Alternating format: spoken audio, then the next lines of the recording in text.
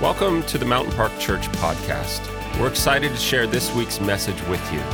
Our mission is to allow God to work in and through us, and we'd love to hear your story of how God has been working in or through you. Email us at mystory@mp.church and tell us how God has been working in and through you. All right. Hey, everyone. This is Andrew. I'm so glad you're with us. Mountain Park, I love you. We've been working through the book of Ephesians together. Last week was a real doozy. We were stuck with one word for our message. This week, we're going to just expand that to 3. We're doing 3 more words this week. So, yay, lucky for us. But wherever you're watching this from or listening to this at, I'm so glad we're doing it together. We're just processing all of this stuff together. And we're at the halfway point in the book of Ephesians where Paul begins to shift from what you believe to how you live.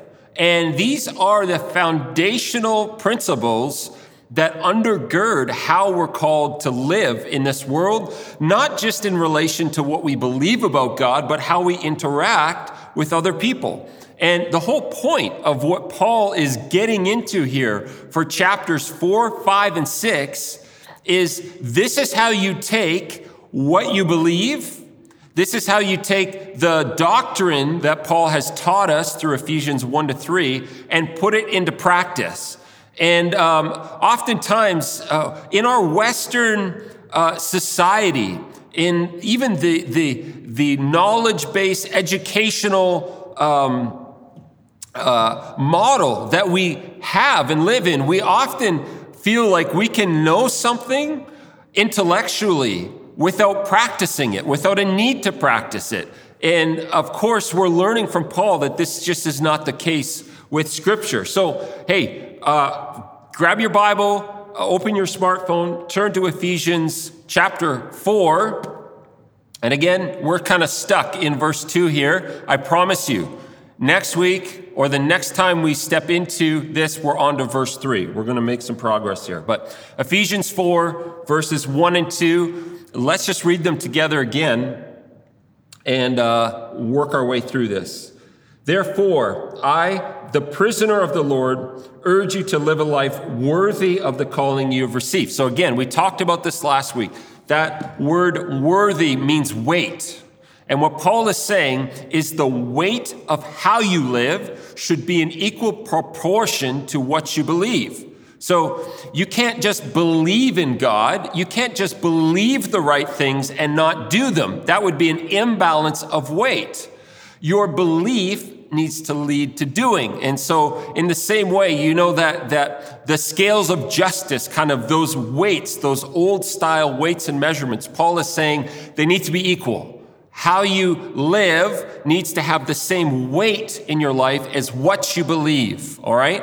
So we need to actually take that seriously in our walk with God. Many of us have grown up in a culture where we have been taught that it's okay and right just to believe something, just to believe it or know it intellectually or doctrinally. And Paul's saying that's only half of the equation. That's like the weight being unbalanced. What we need is to balance off the weight of how we live in our life. They need to actually equal up together. So I urge you to live worthy of the calling you have received, with all humility. Again, we talked about that last week. We spent the whole week talking about that word humility. And what Paul is saying here with that word all, in all of these character traits or attributes, that word all means this needs to be done in relation to God and in relation to other people. The word all literally means we have to practice this on a vertical plane, spiritually in our relation to God,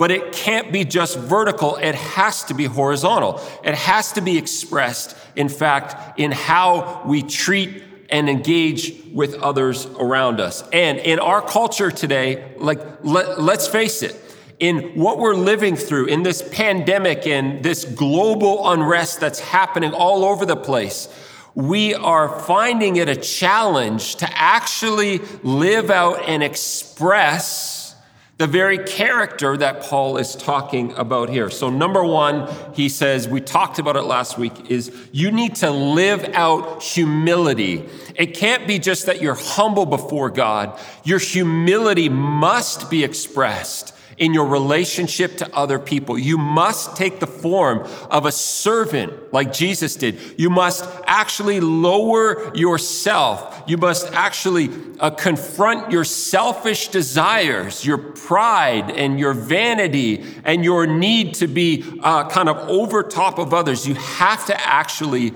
do that and practice it. And we practice that not only in our personal relationship with God, but we practice that in the context of our family relationships, our marriages, our parenting, our close friendships, with our coworkers, with classmates, and all of that other stuff. This is where we're called to actually live with humility. So listen to that from last week. I've already said too much about that. So then Paul goes on to say, with all humility and gentleness, with patience and bearing with one another in love. All right, so let's just unpack what he means and what the Bible means with these words. Gentleness. In your translation, it may actually say meekness. Gentleness is equivalent to meekness. And meekness, here's what this means from a Bible-centric standpoint. Meekness is therefore an active and deliberate acceptance, all right? So meekness is an active and deliberate acceptance of undesirable circumstances. Just turn on your TV, flick on Facebook, scroll your feed. We have undesirable circumstances all over the place, all around us. Some of us have it in our homes, in our closest relationships. If not there, then we have undesirable circumstances with government regulations, with what we can and can't do right now, with everything going on in our world. Meekness is an active and deliberate acceptance of undesirable circumstances that are wisely seen by the individual as only part of a larger picture. Amazing. So gentleness, living in gentleness, living in meekness requires us to actually have a larger picture of what's happening, not to see everything in these micro-analytical cases. So here's the problem right now with social media. We have boiled everything down to a Twitter status. We get our news feed in Twitter-length portions. We are not seeing the bigger, broader picture of what's happening. We're not getting the whole picture. Our perspective is focused on these micro nuances, and we're having trouble with it because we're unable to see the larger picture. To be meek or gentle means that we actually view people and view circumstances and view relationships with a broader perspective, which then allows us to accept what's undesirable in the moment because we see the greater picture at work. It's not a resignation of fate. Meekness is not, and gentleness is not just resigning to things going on and saying, well, that's just going to be fate. I'm just going to have to live with it the way it is, blah, blah, blah. That's not what meekness or gentleness is. It's a reluctant but submissive heart to the events that are taking place. It's the patient and hopeful endurance of undesirable circumstances that identifies us as meek. So here's another phrase you may have heard before. Meekness is not weakness. Here's actually what meekness is strength under control.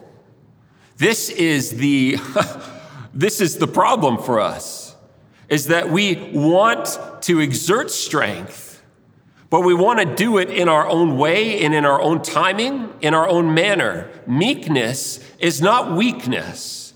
It's not just being, a wilting flower and just being a doormat for everybody. Meekness is not just walking around scared and afraid all the time. Meekness is strength and power under control. The Bible says that one of the fruits of the Spirit is self-control. Meekness is the integrity that we have during periods of trial and testing.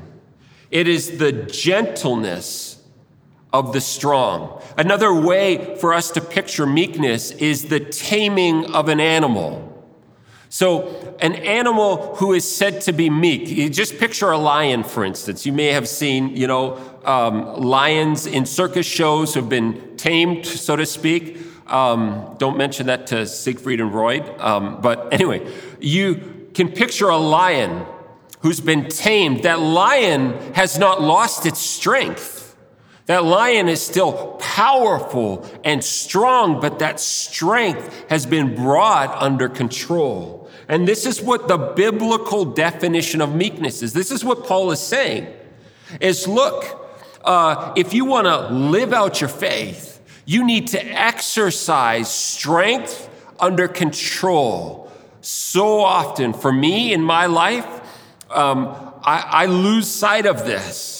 And when I get angry, it's to gratify my own desire to lash out and to push back and to speak out and raise my voice and assert my position. And my strength then runs out of control. And I say things I didn't mean to say, and I do things that hurt people that I know I shouldn't have done or didn't mean to do. But this fruit of the Spirit of meekness, this call to gentleness, is the expression of strength, but strength with control.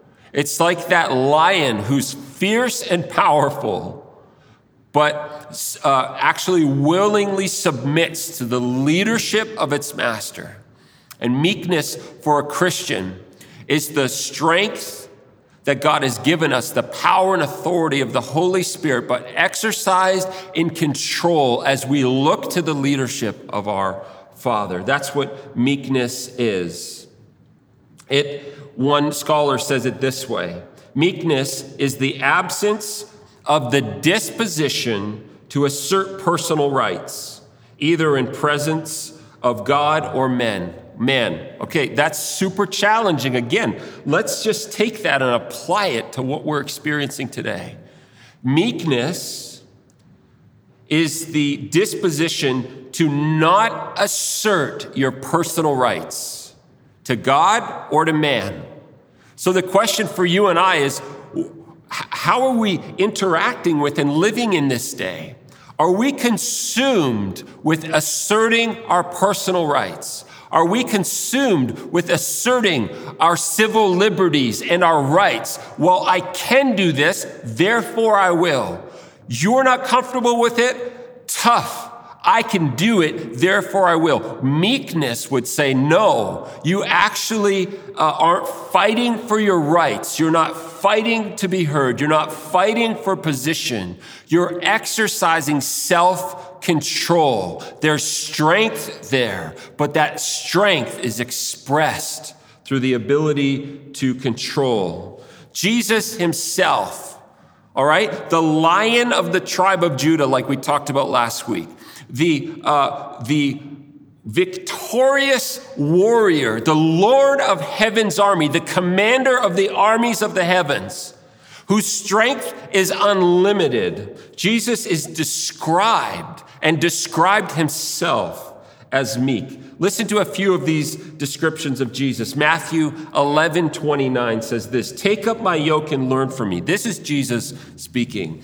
"Take up my yoke and learn from me, because I am lowly and humble in heart, and you will find rest for your souls. For my yoke is easy and my burden is light."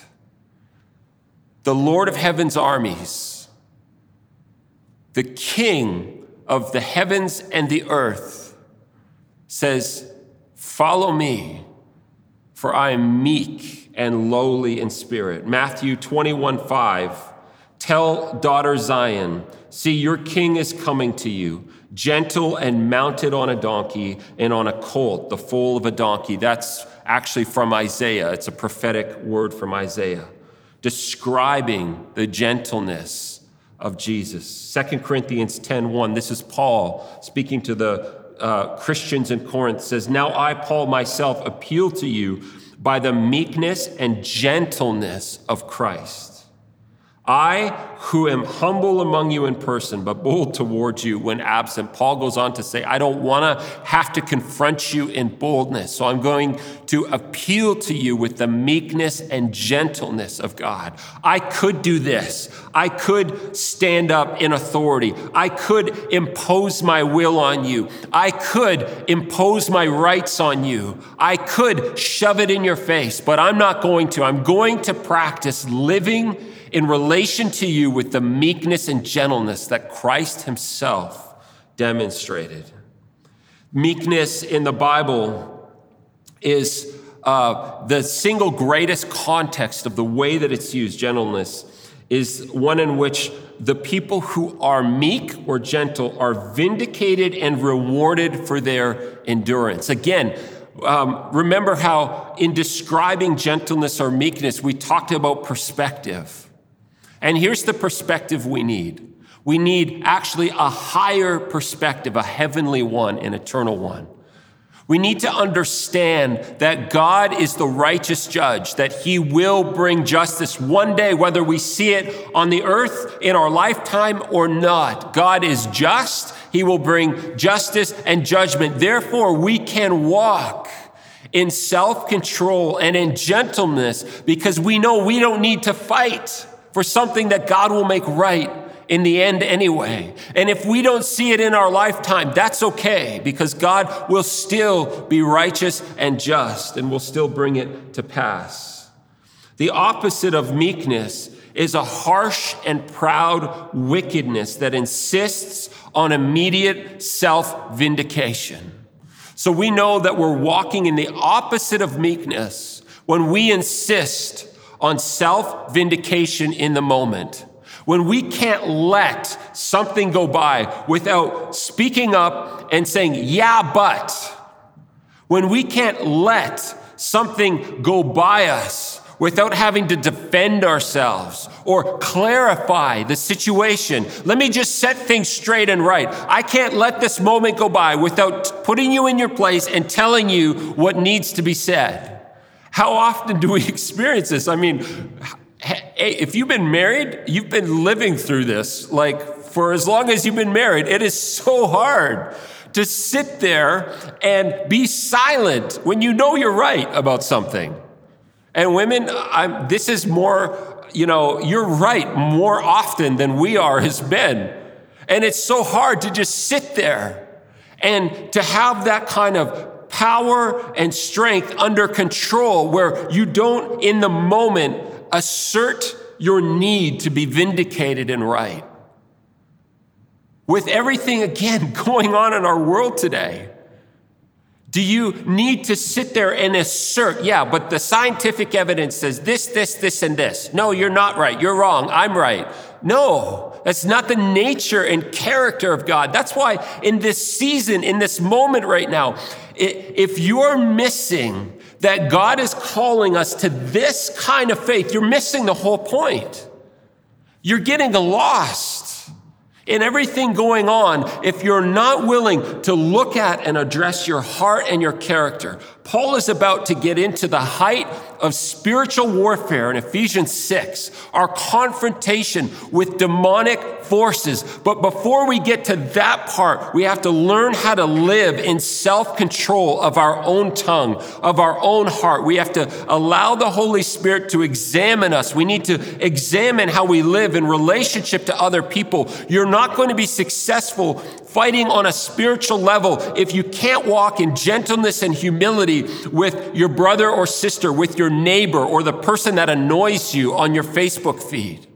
This is where warfare begins spiritually and where we need to actually apprehend the character of God, and where it must not just be a vertical relationship, but a horizontal one. Paul goes on to say, in addition to gentleness and meekness, we have to have patience.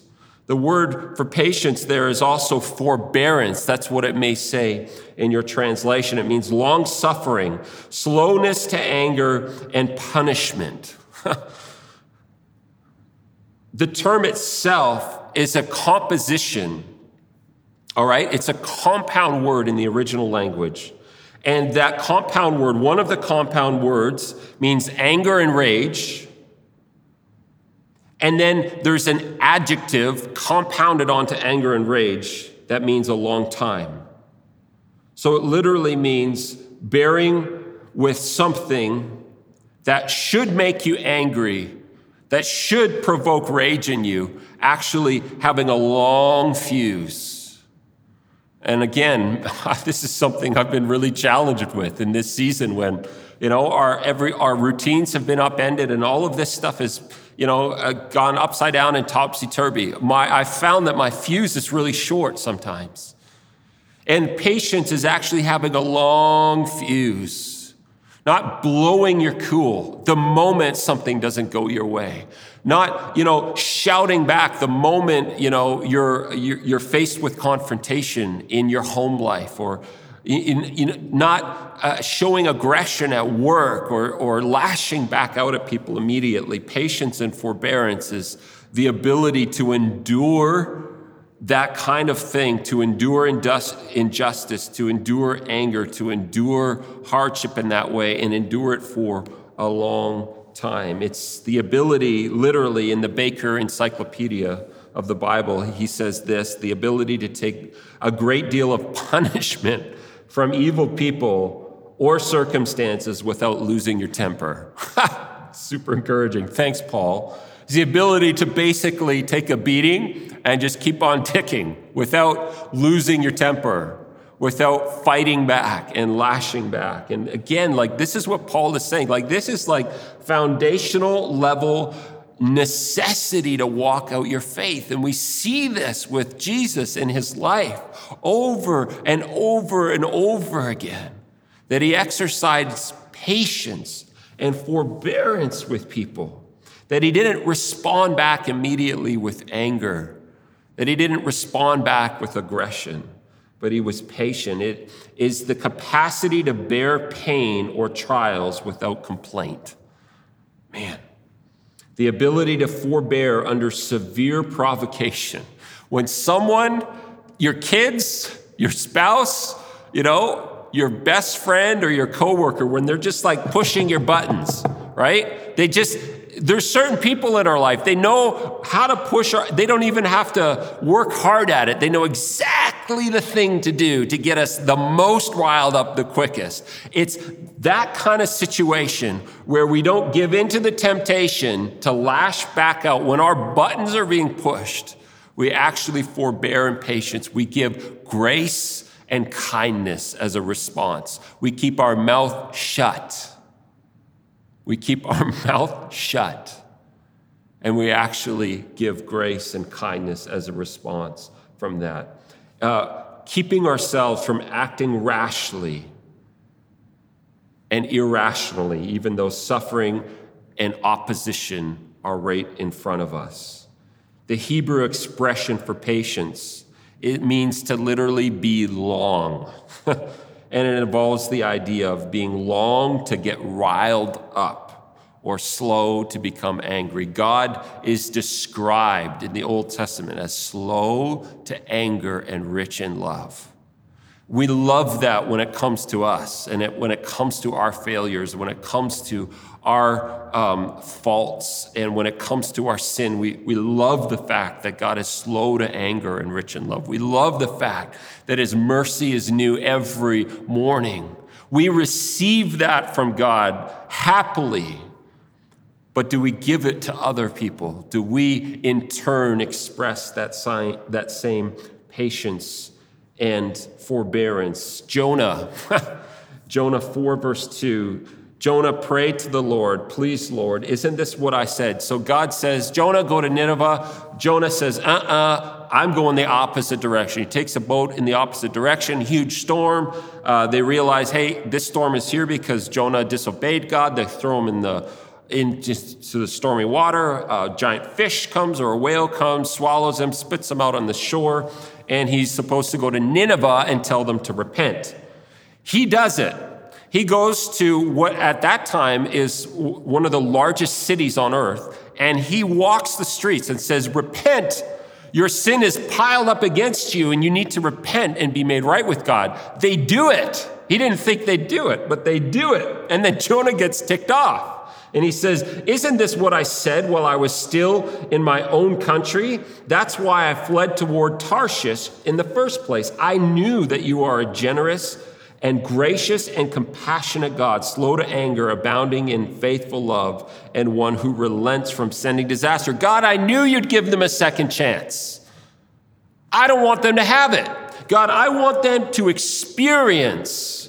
I want them right now to experience your judgment for their wrongdoing. I want them to feel the pain, God. Right now, I want them to experience the hurt that they leveled on me with their words. What that person did to me, God, right now, I want them to experience your judgment and your wrath. And the Bible says God is slow to anger and abounding in unfailing love. He has forgiven your sin time and time and time again. He's been so patient with you. His call is for you to give that same patience and forbearance to other people. The New Testament also stresses the patience of God. And here's why God is patient. Paul says it in Romans 2, verse 4. God is patient because he wants to give all people a chance to repent and come to know him. 2 Peter 3:9, the Lord does not delay his promise. It's not that God is slow. It's not that he's, not paying attention. God sees everything going on this world right now. He knows what's happening. It's not that he's unavailable or unable to step into it. It's that he's patient with you, with your neighbor, with your family member who doesn't know him, with your coworker who doesn't know him, with that person who really annoys you online. He's patient with them, not wanting any to perish, but all to come to repentance. Jesus used a parable to explain it this way. I want to read this to you as we close as an illustration for how this works out. Jesus said, for this reason, the kingdom of heaven can be compared to a king who wanted to settle accounts with his servants. When he began to settle accounts, one who owed 10,000 talents was brought before him. Since he did not have the money to pay it back, his master commanded that he, his wife, his children, and everything he had be sold to pay the debt. That debt, by the way, was unpayable. It would have been physically impossible. It was so much money in that time that it was literally unpayable. Nothing that man could have given up, no amount of family members, no amount of work or servitude could ever have paid that debt. So his master commanded his children and everything he had be sold to pay the debt, and that wouldn't have even done it. At this, the servant fell face down before him and said, be patient with me, and I will pay you everything. Then the master of that servant had compassion, released him, and forgave him the loan. That servant went out and found one of his fellow servants who owed him 100 denarii, like a fraction of the amount. He grabbed him, started choking him, and said, pay what you owe. I demand retribution from you for what you've done to me. At this, his fellow servant fell down and began begging him, be patient with me and I'll pay you back. But he wasn't willing. Instead, he went and threw him into prison until he could pay what he owed. When the other servants saw what had taken place, they were deeply distressed and went to reported to their master everything that had happened. Then after he had summoned him, his master said to him, you wicked servant, I forgave you all that debt because you begged me.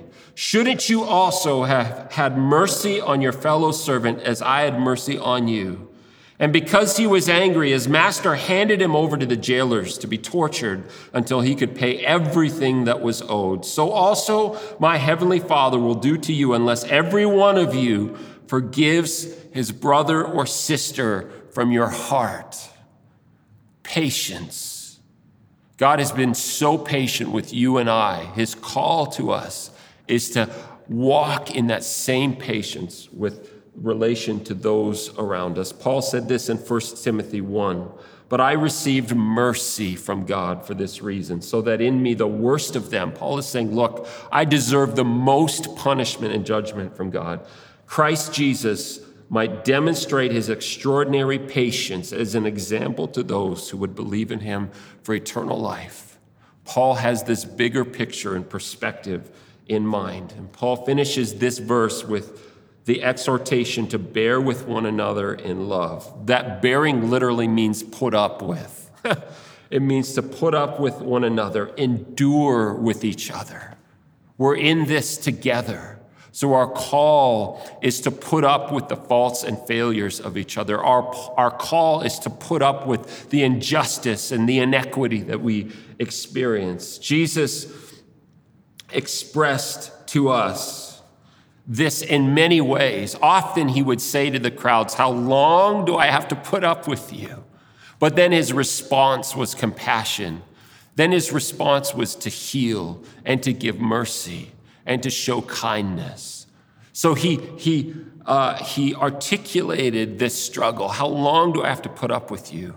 But then the response to that question was, I'm going to operate in grace. Paul urges us to have an attitude of love, tolerating the faults and the personality quirks of those around us. We're called to bear with one another, put up with your differences, put up with your quirks, put up with your different perspectives of what we should or shouldn't be doing in this season. Put up with it. Bear with one another in love. Have patience and long suffering.